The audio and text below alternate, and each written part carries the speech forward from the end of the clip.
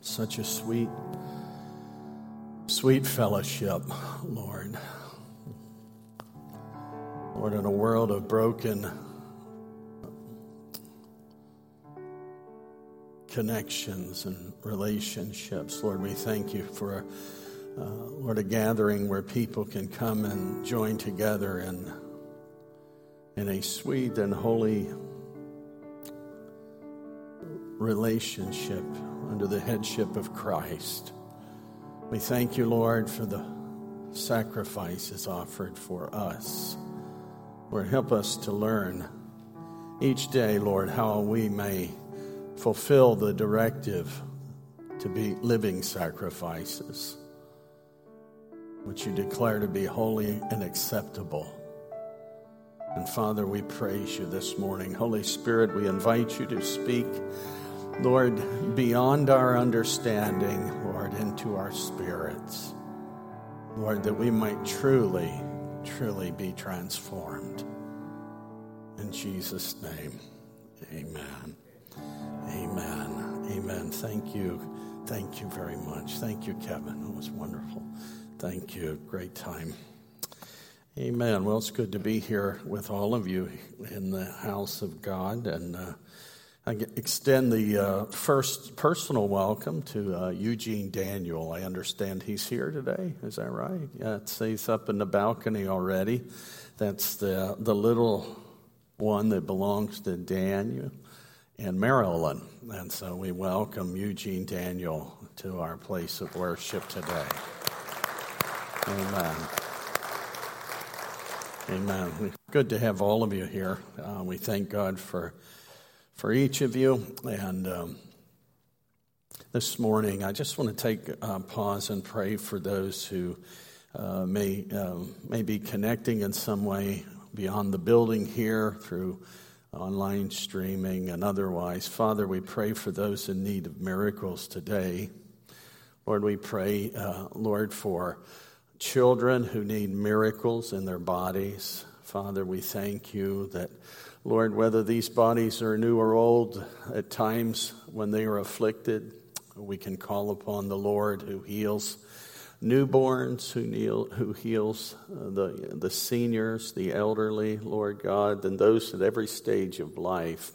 And so we pray there will be a great visitation in the homes and the establishments, Lord, where people are today that are not able to be here in body. But Lord, we just thank you so much that the Holy Spirit of the living God is not limited by a place or a time, but you are able to be everywhere all the time and to do exceedingly beyond anything that we can believe for. And so, Father, we pray for those who are, Lord, dealing with cancers, those who are, Lord, are struggling in body. And, Father, we pray that at this time today that there would just be the breath of God in those places where people need life and encouragement. And, Lord, we pray that they will receive that today in Jesus' name. And, Father, we thank you that there's no need that is too great for you. And, Father, we give you praise in Jesus' name. Amen. Amen. Well, we've had 3 babies this week. I don't know if I can remember. I know I had a note. I don't know what, the good thing about notes are that they're the last thing you forget. And so we want to welcome all of you who've had babies. We talk about Eugene Daniel, and Bree and Matt have a young man, Maxwell. So Bree and Matt have Maxwell, and we also have another Wetzel family. Ben and Hannah have a little boy, and he needs your prayers. He's going to be hospitalized for a season, and we believe the Lord will touch him. Do you know the name? Anybody? Bentley, that's right.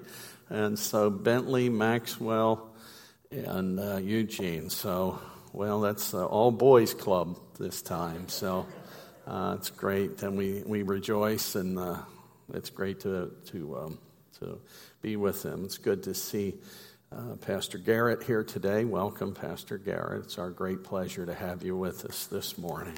Thank you. Amen. So, amen. Well, this morning I want to talk to you from the book of Matthew, chapter 9, and there's some scripture text here I want to point out specifically.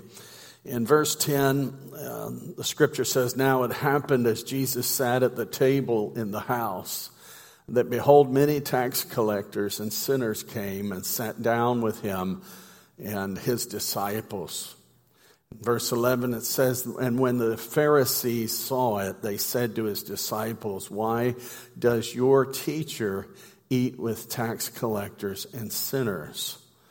But go and learn," in verse 13, "what this means. I desire mercy and not sacrifice.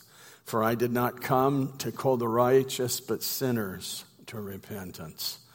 You know, this morning as we look at this, we talk about what Jesus said about a number of different subjects. And the one I want to talk about today is what Jesus had to say about sin and sinners.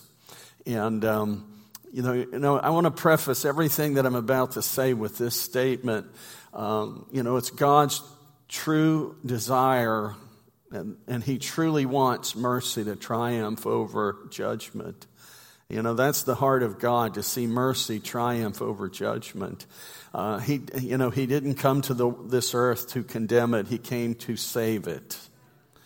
That's the desire of God, is to see people redeemed, not condemned. Apart from God, we enter into condemnation. But when we come to the Lord and receive the grace and unmerited favor of God, we receive mercy that triumphs over judgment. Jesus died so that it would triumph, and we can receive it because he did do that. Today as we look at the scriptures in 2 Peter chapter 3, we are told in verse 9, "The Lord is not slack concerning his promise, as some count slackness, but is long-suffering to usward, not willing that any should perish, but that all should come to repentance." It's not God's desire that any should die lost. It's God's desire that all should come to know the saving grace afforded to every person. There's not one person that is too bad that God cannot redeem. That's a pretty tough statement if you really think about it, because there's some bad characters out there. And to think about how bad people are, to think that there's any depth of depravity that God cannot redeem really is not true. There's no depth of sin that God cannot reach and save a soul. What it's sin and sinners, what about them? What did Jesus have to say about them? And the one thing I would say today is that Jesus not only had something to say about sin and sinners, but Jesus invested in sinners. He gave himself to sinners, because if he didn't, you wouldn't be here, nor would I. We're not here because we have earned it on our own, and we're not here because we just came from such a great family that sin somehow bypassed our household. We're here because we need grace, and all of us are only here by the grace of God. All of us. There's not one of us that is not in the family of God that's not here because of the grace of God. And so when we think about it, sin is a universal affliction of the heart and the mind and the spirit. And as a result of sin, sickness came into the world, and death came also, as well as sin. And when we think about sin, there's different words in the scripture that speak to what sin is. And that certain words that refer to sin, and I'm not going into it all. Is Jeff here today? I don't want to get it wrong anyhow, if Jeff's sitting here somewhere. There are certain words that speak to the idea of sin in the Old Testament. The word pesha means defiance, rebellion, casting away of God's authority, lawlessness, disobedience. And, at the heart of it all, sin is rebellion. There's another word which means missing the mark. And, how many of us would be the first to say we've missed the mark? All have sinned, come short of the glory of God. All of us. Every single one. The preacher, the board members, the only one probably that's not guilty is the church mouse. And he somehow didn't fall into that lot. But, yes, but as we think about iniquity, there's another word which means perversion and deliberate twisting or distortion of God's word and will for selfish ends. So there's so many different takes on sin. And in the original languages, there's so many different shades and interpretations of different aspects of sin. So sin is pretty pervasive. It reaches into the depth of a person's heart, and it is the place of when a heart is corrupted, everything else is corrupt. And, the only way to escape that corruption of sin is through the blood of Christ. We are all here because of the blood of Jesus. That's the only thing that could remove the stain of sin in our lives. It's the only thing. There's no other remedy for it. And so when we look at some of the other words found in the New Testament, again, it means to miss the mark, to err. It means to sin, to be caught in a fault, to offend, to trespass. Another word speaks to it being going astray, to deceive, to err, seduce, wander, to be out of the way. And when we get the idea, it's an offense.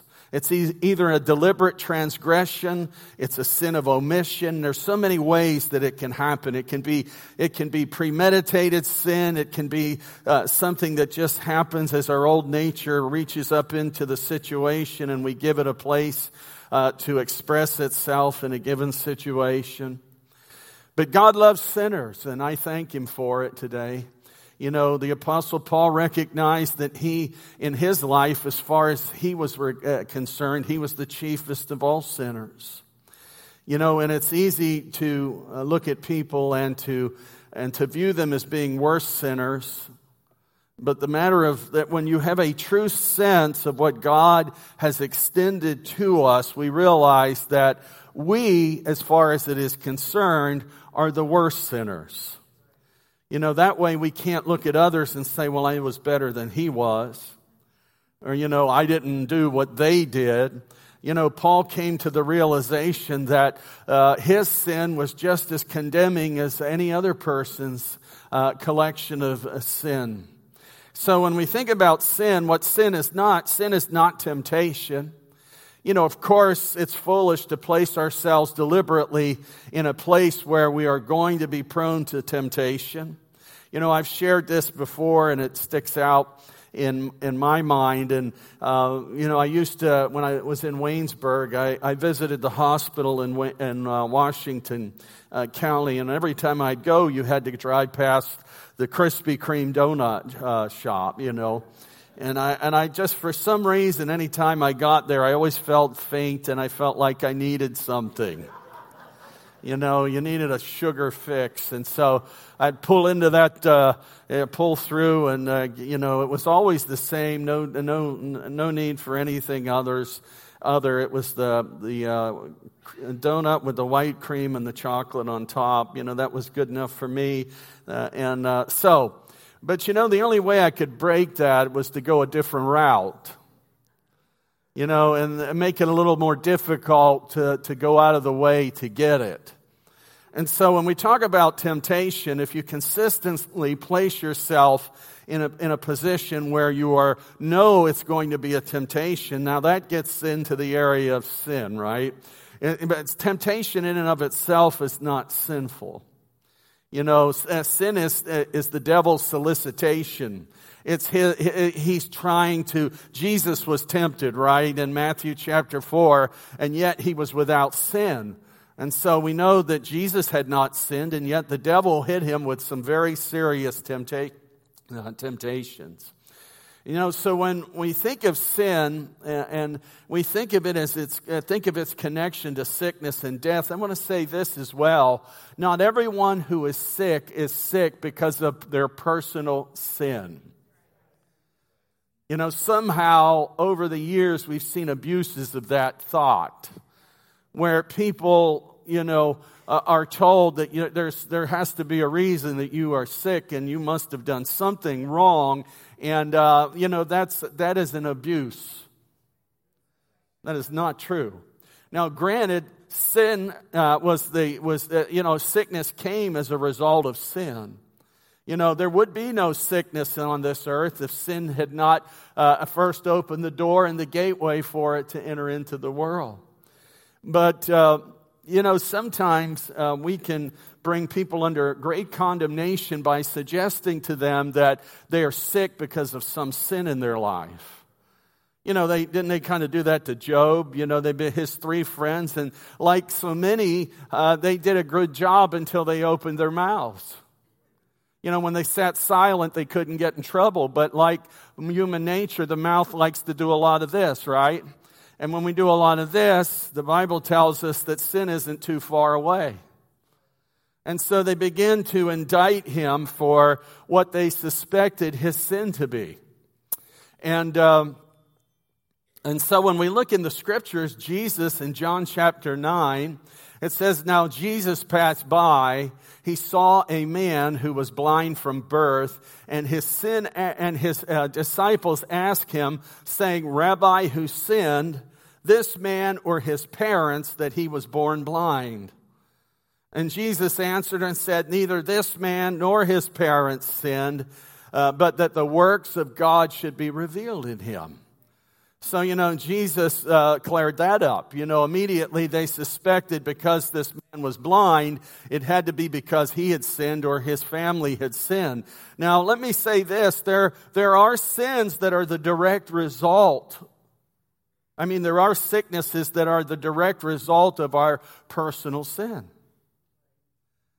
If you live a reckless life, and you place yourself in a world where you are susceptible to, that will cause your body harm, you have to look at it and say, okay, I recognize that my sin had a directly resulted in my illness. But that being said, it doesn't mean that God can't fix things. Aren't you glad for that? That God He can redeem and He can heal? Aren't you glad that in the blood of Christ, in that atoning blood, that there is forgiveness of sin and the offer of healing and deliverance? And I'm glad for that. So, even if you have you suffered a sickness that resulted because of habits or things that you knew weren't of God, God has lifted the condemnation upon your life when you came to Him. I'm sorry, I don't want to disturb anyone's theology unless it's wrong. But I don't believe that God, I don't believe that as a believer that I live under the curse any longer. No curse. None. Zero. Nada. Nothing. I believe the blood of Christ has severed the authority of all false claims on my life. All of them. He whom the Son sets free is free indeed. Not just a little bit or not just in part, but He sets us free completely. So that being said, you can believe a lie and come under bondage to it, right? And there are people who need to be set free from that type of thinking. But what I'm saying to you in reality, through the blood of Christ, you are free from the guilt of sin. You are free from the lingering effects of that guilt. And we need to walk in that. And sometimes we just need to be encouraged to do so. The psalmist says in Psalm 51:5, "Behold, I was brought forth in iniquity, and in sin did my mother conceive me." The psalmist was, like all of us, born into sin, a sin nature. That we were born with a sin nature. And you say, well, how does that work for all of the innocents that are born? I believe God makes a wonderful provision of grace that I can't stand here today and explain to you. But God is gracious and He's redeeming and He's kind. I believe if a child dies without being baptized, or any of that, I believe that God makes a provision for those children. Because we know that the faces of their angels are always beholding the image of God, or the face of God. You know, I want to tell you, I don't believe that. I hear people say, "Well, my infant was not baptized, so they're not going to make it." I want to tell you that is. I want to say this as with the best rhetoric that fits. It's hogwash. It's hogwash. You know, and so if you're wondering about that, you say, "Well, my child or my grandchild passed and didn't have the opportunity to be baptized." I want to tell you, the Lord, He'll take care of your grandchild. He'll take care of your grandchild. But you know, we're born with a sin nature, and there develops that time in a person's life when we start to become aware of right and wrong. And that consciousness of right and wrong becomes apparent to us. And then, you know, have you ever noticed that gravity takes someone, you know, it's like we've had children and grandkids, and one of the first things that a child learns to say is, no. When you don't want their first word to be no, but because they begin to realize that they have the power of choice. At least some power, and they could express themselves. And so, and people say, "What's the age of accountability?" All I know is it's the stage when in your heart and mind you know the difference of right and wrong, and you know the significance and the cost of not accepting Christ as Savior and Lord. So, but anyhow. You know, we think about sin. Jesus ate with sinners. He went home with sinners, you know, and He was scandalized because he was eating with people. He was hanging out with people who were not the most reputable of characters. You know, a tax collector was as bad a person in Jewish culture as anybody could be. Because Jews were considered the publicans or tax collectors to be sellouts, that they were traitors, they were conspirators with Rome, and you know they would collect the taxes that they were to collect, and then they would add to it and receive for their own personal gain those things that would benefit them, and they would they would take advantage of the situation. And so, but Jesus, think about too, tax collectors were banned from serving in certain offices.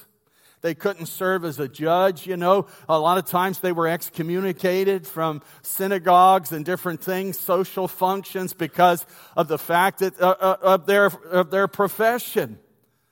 You know, I excuse the expression, but you know, they were considered to be scumbags. Dirt balls, you know, whatever. I don't even know what they're not terms we always use, but when you think about it, they were dirty people. And Jesus was having fellowship with these people. He was sitting down eating with these people. He went into their homes, and in addition to that, Jesus was eating with other types of people who lived immoral lifestyles. People who were considered unclean, socially, spiritually, and otherwise. Jesus came to their homes, and we talk about a house of healing. And I want to say this too. This is a house of healing, and God wants your home to be a house of healing. He wants the house that you live in to be a house of healing. You know, because when you look in the scriptures, a lot of what happened during the time of Jesus' ministry and what happened during the first century church was they met in homes. Jesus met with people in their homes. He fellowshiped, He ate with them, He came into their homes upon their request, and sometimes Jesus, as He did with Zacchaeus, invited Himself.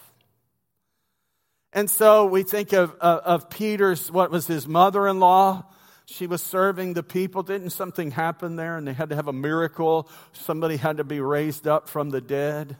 You know, there are things that happen in the households. And God wants something to happen in our households that will make it distinguished. They want your home, God wants your home to be a light in your community. A place where healing truly does rest upon that household. Healthy things come out of your household. Things that go in broke come out made whole because of the presence of God in your home. How many know that our homes are really a sacred trust? It's not absolute ownership, because when you and I die or the Lord comes back, someone else is going to be, and if you leave your furniture, they may even be laying back in your recliner. But somebody else is going to be in the house that people often refer to as their forever house.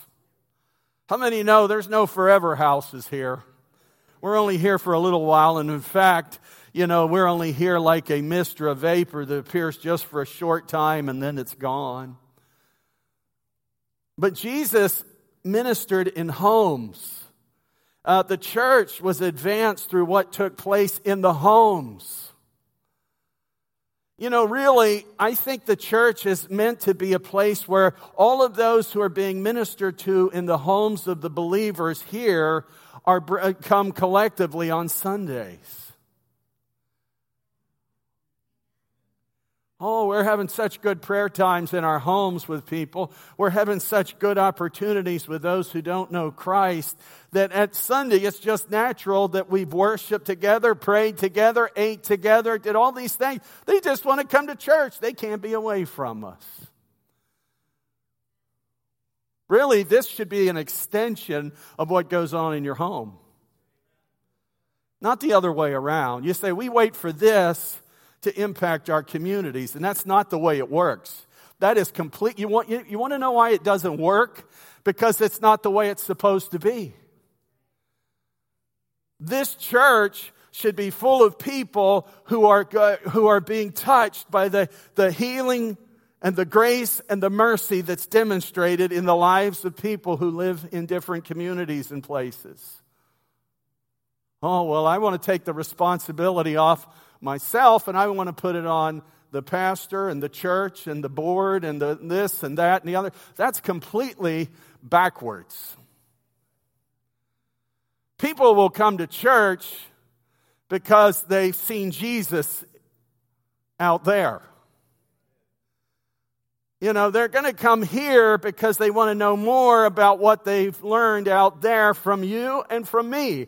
They want to see more of the goodness of God that they have seen in you and in me. It's getting quiet. I want to tell you, you can get quiet all you want. It doesn't abdicate. You can't abdicate your responsibility. He said, I will make you to be fishers of men, right? He says, I will make you to be fishers of men. Well, you've got to teach us how to fish for men. I give you the very basic thing. Go out and tell somebody what Jesus has done for you. Oh, you mean I just got to tell them that I got saved from my life of sin and Jesus gave me a new life and He healed my broken heart and He gave me a future? Yeah, that's a great thing to tell them. That's a great thing to let them see. I was sitting here this week thinking about how much weight we put on a Sunday. How much weight we put on Sundays. I want to tell you something. This is a what did I call? I called that a Holy Spirit tune-up for the other 6 days of the week. Because most of the people who are going to come to know Jesus are going to come to know Jesus as a result of what happens during the other 6 days of the week as opposed to what happens here today. No, that doesn't mean they won't come in, because when people get saved, they're going to bring others in. But you know something? The fish are out there today. How many would agree with that? The fish are out there today. And I have never seen fish that were I did see someone talk about, what was it? It was a fish or something, an alligator that could walk on its legs. Or, an alligator could, so fish that could walk. And they said the fish had adapted and learned to walk out of the water because there were certain things that they could eat at the edge of the water's edge, at the water's edge. So, they showed these fish that were actually they were using their things and they were going up and they would go up because they could catch things, And so you say, why are we talking about fish that can walk? But they can only do that for a short time. And we can't catch fish sitting in our living room alone. We can't catch fish sitting in our insular churches without being the arms and hands and feet. Let's stop all the garbage talk. Let's get down to the nitty-gritty of this. You are called to go forth into your neighborhood, into your community, and to share Jesus with everyone you can. Right? Don't be coming here waiting for your church to grow the community into Christ. We equip people. That's the calling. We're providing the equipping here. We do it on Wednesdays. We do it here Sundays. We do it throughout the week for people to equip and to go out. Now, you know what? How many know if you have a fishing rod, you can have I was given a fly rod. I was bought a waders, and I was bought a fishing vest. I was given lures by a master fisherman. And the only thing that I mastered in my time with him, and I learned a lot from him, but I would never be a master fisherman because I didn't do it, was the fact that he brought Dunkin' Donuts, and I mastered eating half of them.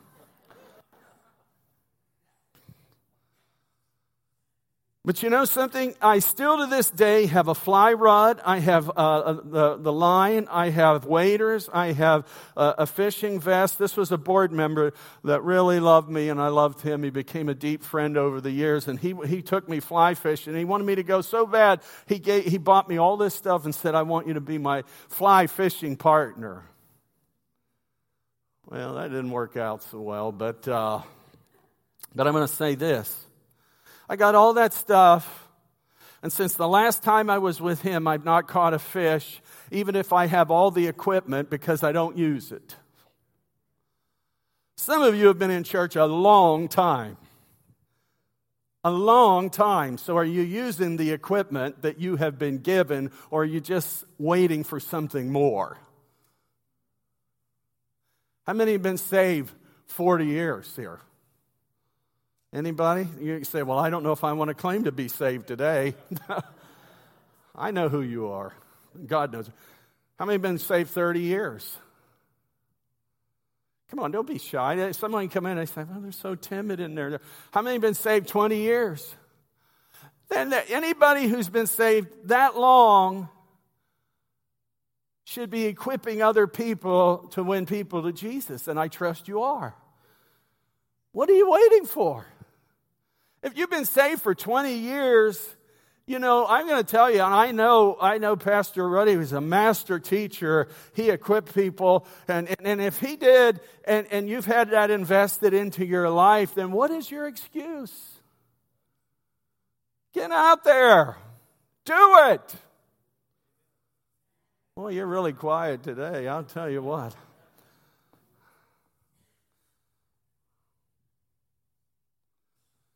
They're not. I got to say, and I don't know if there's not a. I don't want to say a bad word. There's not a daggone thing that I can do to grow your church, other than to do what God's called me to do. That's all I can do. Your part in this is you get out the door. Out the door. Take Jesus to the people who don't know him. We do church really well among ourselves, but we've got to be the church out there.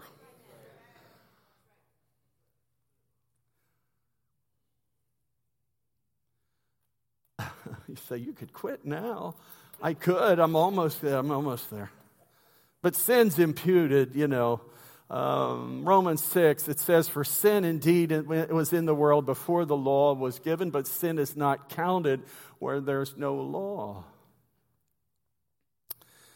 The word for transgression is to be deliberately positioned in a vulnerable place or to be led astray. 1 John 4:6, "We are of God. He who knows God hears us. He who is not of God does not hear us. But this we know, the spirit of truth and the spirit of error." By this we know. Disobedience. You know, you can be, there are people, if you live apart from God, you get a title. If you live willfully apart from God, you get a title.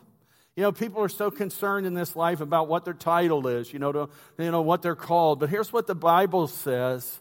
In verse 6 of Colossians 3, it says, "Because of these things, the wrath of God is coming upon the sons of disobedience."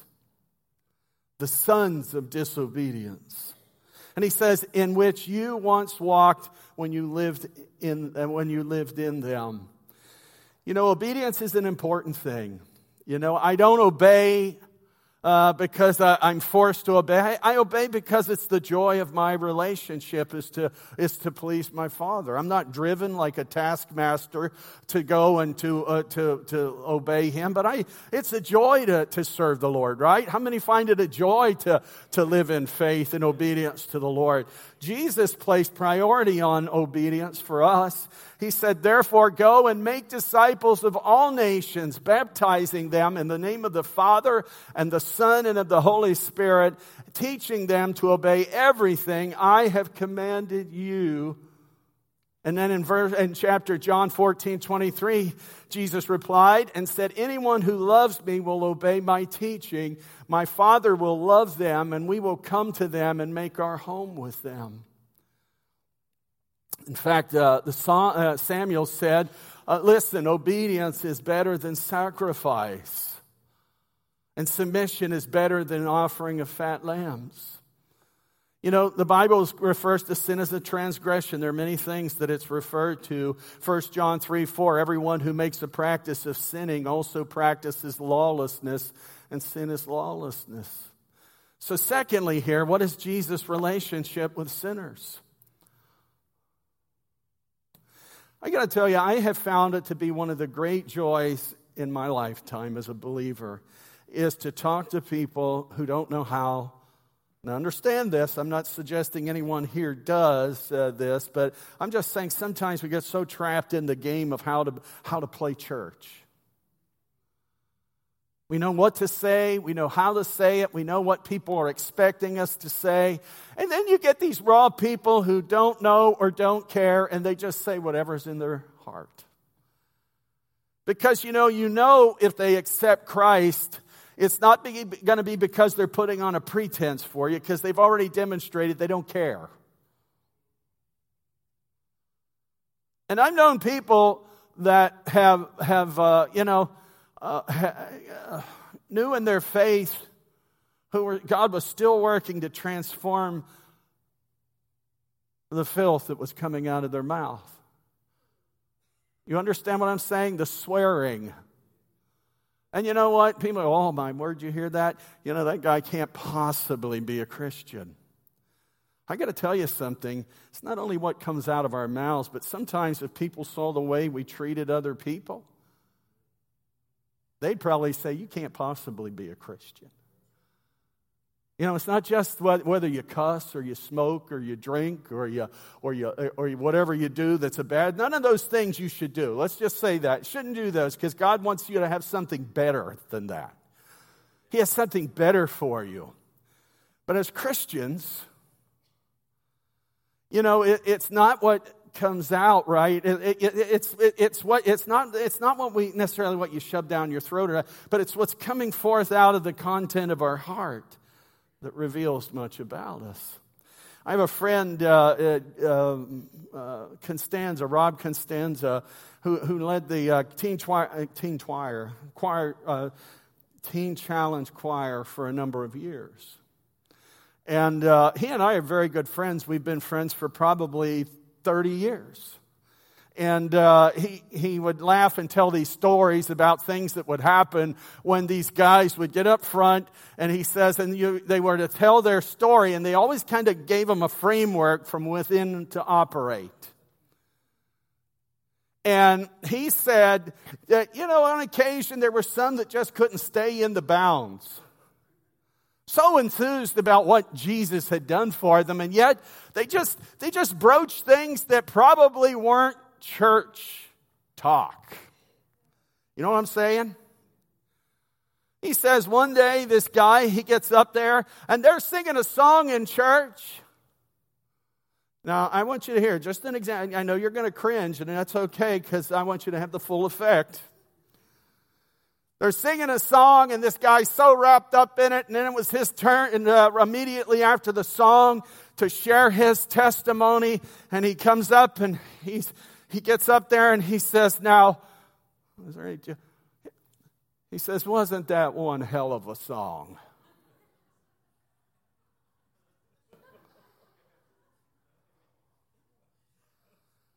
Rob said, we had to have a talk after the service. And he said, I appreciate your zeal. But you can't be doing that. And but you know something? There's something endearing about that to me. You say you're endeared by the fact that guy cussed in church. I'm endeared by the fact that he didn't know how to play the game yet. He just didn't know. He didn't know that he could have been excommunicated on that day. And it is so refreshing to get out there among people who don't know how to, and I'm not saying everybody's playing a game. I'm just saying that sometimes we reduce our Christian experience to what you do, what you don't do, how much you do this and how little you do that. And it's so much bigger than that. It's a relationship with the living Christ who saves us, who has forgiven us of our debt of sin. That sometimes everything has to be dressed up in, some kind of spiritualese, or it's always got to sound, oh yes. And, and sometimes if we really are discerning, we're going to encounter people who are just needing to see a real person who's been changed by the grace of God. They don't care if you don't have a PhD in theology. They don't care if you hold an office in the church. They don't care if you're not perfect. As long as you're walking and growing in grace and your life is being transformed. We look at what Jesus said about the relationship with sinners, and he says, it is not the healthy who need a doctor, but the sick. I've heard people say that. I have heard it said. I've heard it said directly. I've heard people, there's a certain kind of people we got to reach to build our church. I got to tell you, if there's if there needs to be any of that kind of stuff, then maybe the pruning should start with the one who's talking like that. I lived in Greene County, and I don't know, anybody ever been to Greene County? It's one of the poorer counties in Pennsylvania. There's just a lot of, they did get the fracking and a lot of things that help some, but there are a lot of people that are really abjectly poor. And we had a meeting one time, and then after the meeting, and that's when you get into trouble, when you have too many meetings. The meeting after the meeting. And they're standing off to the side, and I heard one guy say, they're not the kind of people you grow a church with.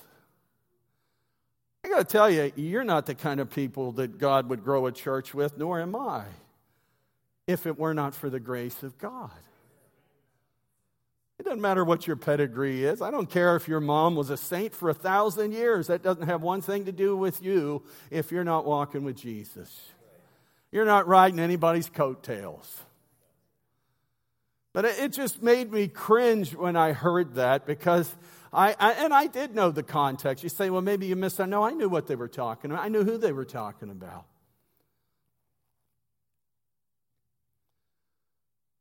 It's not the healthy who need a doctor. It's the sick. And we've all been sick, and Jesus brings us to health. Jesus was a seeker of those who are lost and a savior of households. Jesus said, today salvation has come to this house. Did you hear that? To this house, out in the neighborhood, under the roof of homes. He says, today salvation has come to this house because this man too was a son of Abraham. For the Son of Man came to seek and to save which was lost. I'm going to be done in like a couple of moments here. Divine appointment. He goes by divine appointment. You know, Jesus in John 4 says now he had to go through Samaria. Hear that? He had to go through Samaria, the place that Jews would have done everything they could to avoid. And he came into a town in Samaria called Sychar, near the plot of ground Jacob had given to his son Joseph. And Jacob's well was there, and Jesus, tired as he was from the journey, sat down by the well. It was about noon when a Samaritan woman came to draw water. Hey, you've got divine appointments to keep. You say, I don't know what you mean by that. Well, I'm going to tell you, who was somebody? It's just strange how it works. There was somebody, it's not strange. There was something that I was really praying about and really focused on. And, had somebody tell me, you know what? When you prayed that prayer, I swore someone had told you what was going on. It had nothing to do with me. It's that Spirit of God, that Holy Spirit. And we prayed for him, and God knows what you need. And when he delivers the mail, he didn't bring it to the wrong house. I want to say to you today, we've got divine appointments to keep. There's people that you see every day. You maybe have seen them for years that you've not engaged yet. And God says, you need to engage that person. You need to engage that person. You know, it's amazing how many Christians live beside other people and they've never once spoken to their neighbor. Not once.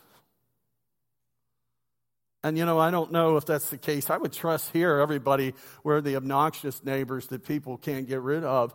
But, what a tragedy. Oh, we want to win the whole world for Jesus. Well, let's start right here. Right next door. Bake them a pie. A nice, juicy squirrel pot pie. Minced meat. Whatever, it doesn't matter. It's the thought that counts. I got to tell you, it's strange. None of our neighbors would have spoken. I don't believe they would have. None of them would have talked to us. None. And I understand that. But, we had to make the engagements. We had to plug into these people. Not too long ago, and she ain't here in church, but we're still praying about that, and God forbid she ever calls for another one of those, what are they called? Yeah, Mary Kay, that blemish on the face of humanity. Mary Kay project. She calls Robin and says one day, we see him all the time. Hey, can you buy something from me? And Robin's like, no. And then, Robin felt that after time went on, that not only God wanted her to buy something, he wanted her to have a party for her. Hosting that stuff in our home. I got to tell you, we had to call a priest in to exorcise things afterward, but... had all these people in, and I don't know that anybody mentioned God or Jesus when they were there, but some church folks had come along, and, but they knew it was an opportunity, and, we still have communications, and, if she ever calls for another one of those parties, I'm going to ask for the phone, because I'm going to say, when you come to church, we'll have you another party. No, I am going to do that. You don't think I will, do you? What? Christy, I know who she is. I'm going to ask Tammy to come. Jesus went where he was welcome. He went where he was welcome. Remember, Jesus went in the home of Simon the Pharisee, and this woman sat at his feet, washing his feet with her tear and drying them with her hair.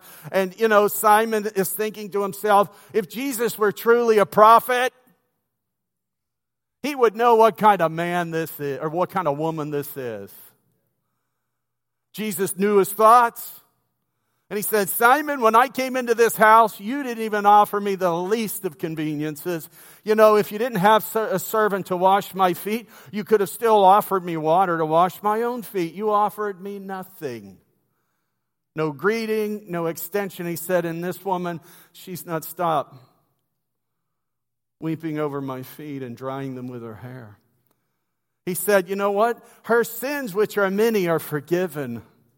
And for those who are forgiven much, they love much. You want to talk about people who know how to love other people, right? It's people who know how much they've been forgiven. Oh, we don't truly understand how deep it was, but we have a pretty good idea. And when you walk around life and you realize that God was so merciful to us. I want to say, this is a little snippet. I don't want to get off the flow of the Spirit. But there's some men holding buckets back there. If you haven't visited with that bucket, please. It's never too late. But I want to say to you today, it's when we forget how much we've been forgiven that we lose sight of our mission. We lose sight of the calling, We want the safe choice. Lord, just give me the safe thing. I don't want to be involved in all the other stuff. Jesus went where he was welcome. He preached with signs following. I believe that God is still a signs following God. Come on, church. I hear people, that was for time past. You know what? I'm not afraid that if God chooses to do something that I thought he had stopped doing, that somehow it'll blow things up for me. How many of you say, God, if I think you stopped doing something and you do it anyhow, Lord, change my heart.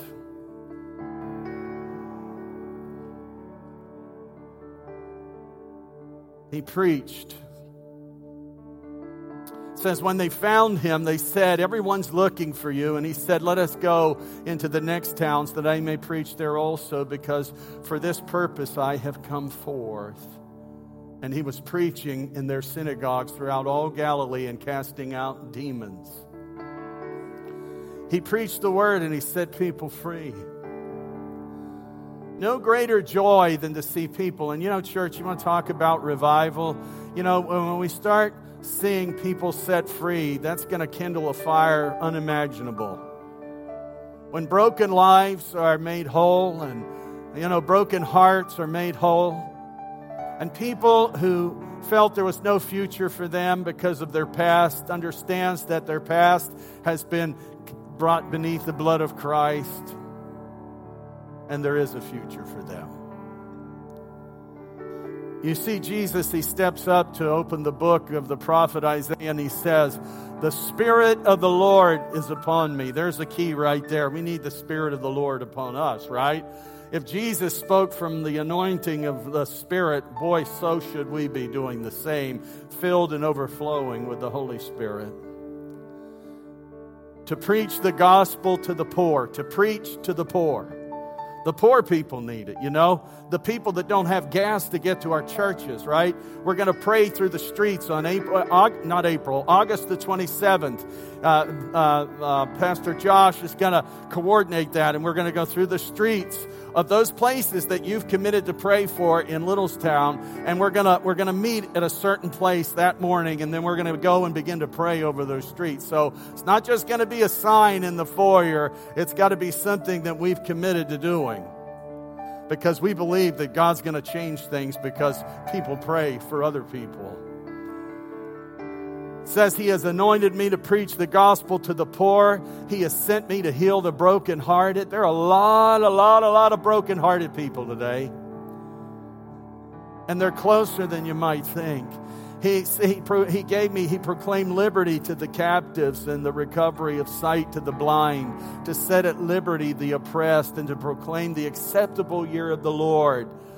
That year of Jubilee where debts were remitted and lands restored to their original owners. And He preached to impart kingdom truth. Would you stand with me? It says, from that time Jesus began to preach. When He took on the preaching ministry, He preached, repent, for the kingdom of heaven is at hand. Matthew 6:33, but seek first the kingdom of God and His righteousness, and all these things shall be added unto you. And Jesus came to offer freedom from sin's control. Freedom from sin's control.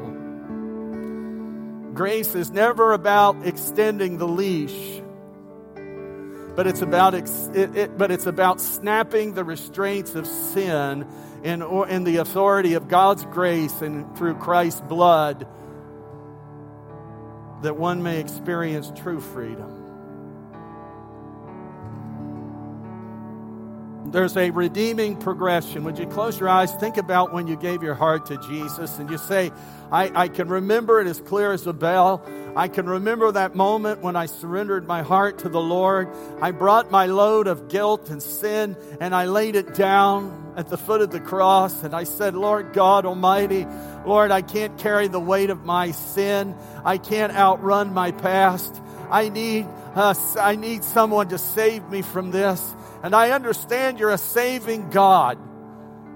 I know that the scripture, someone told me that Jesus is a savior of men and women and children.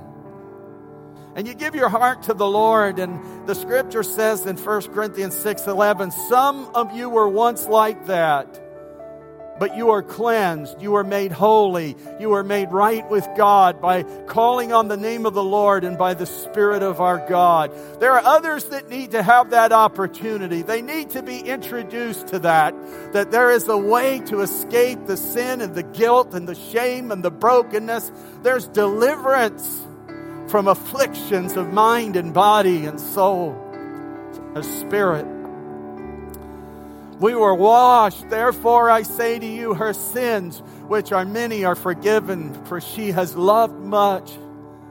Made holy and sanctified. Sanctified means taken out of the sinful and separated unto God. Takes us out of the sinful, the control of sin, and He sanctifies us, placing us in justification and holiness in His person and work.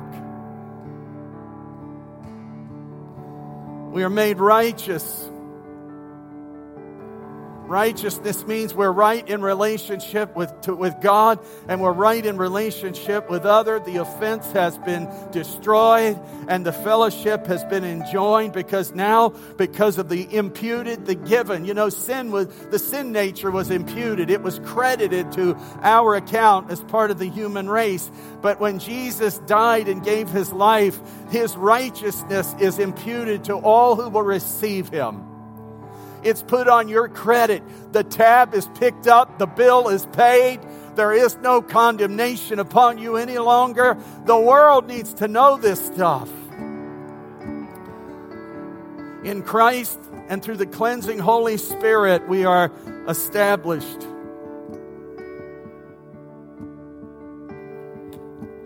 You know, this morning,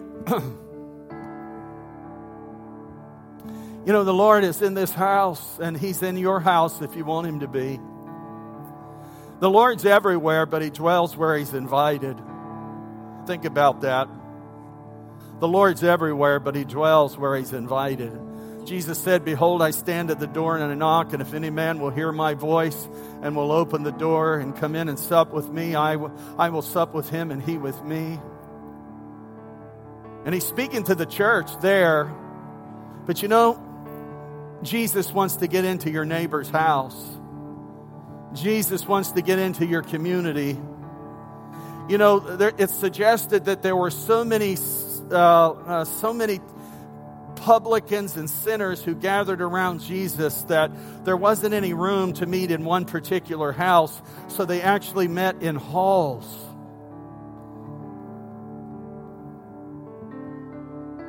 You see, what happened in the homes began to spill out into larger venues because the homes were no longer able to contain what God was doing in the homes and in the places around the neighborhood. And so Jesus met with people in places of public venue. How many of you this morning as we pray will say, God, give me a new passion for the call of God. Give me on my life, not just the call of God general, but the call of God in my life.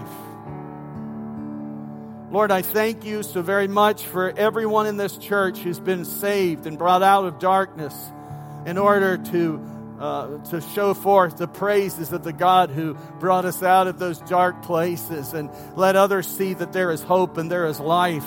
Lord, let us stir up in our communities the things that you want to spill over into the larger venues.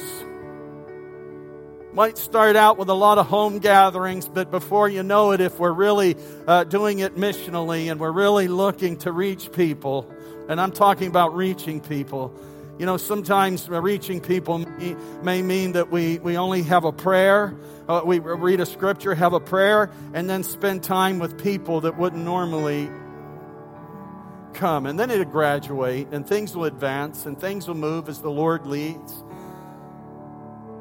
But I believe if we do that, we're going to see people having to find the larger venue, and then at that point we say, come to my church now. You got a sampling of what Jesus is and what being connected to someone really can be. Why don't you come and taste the bigger picture?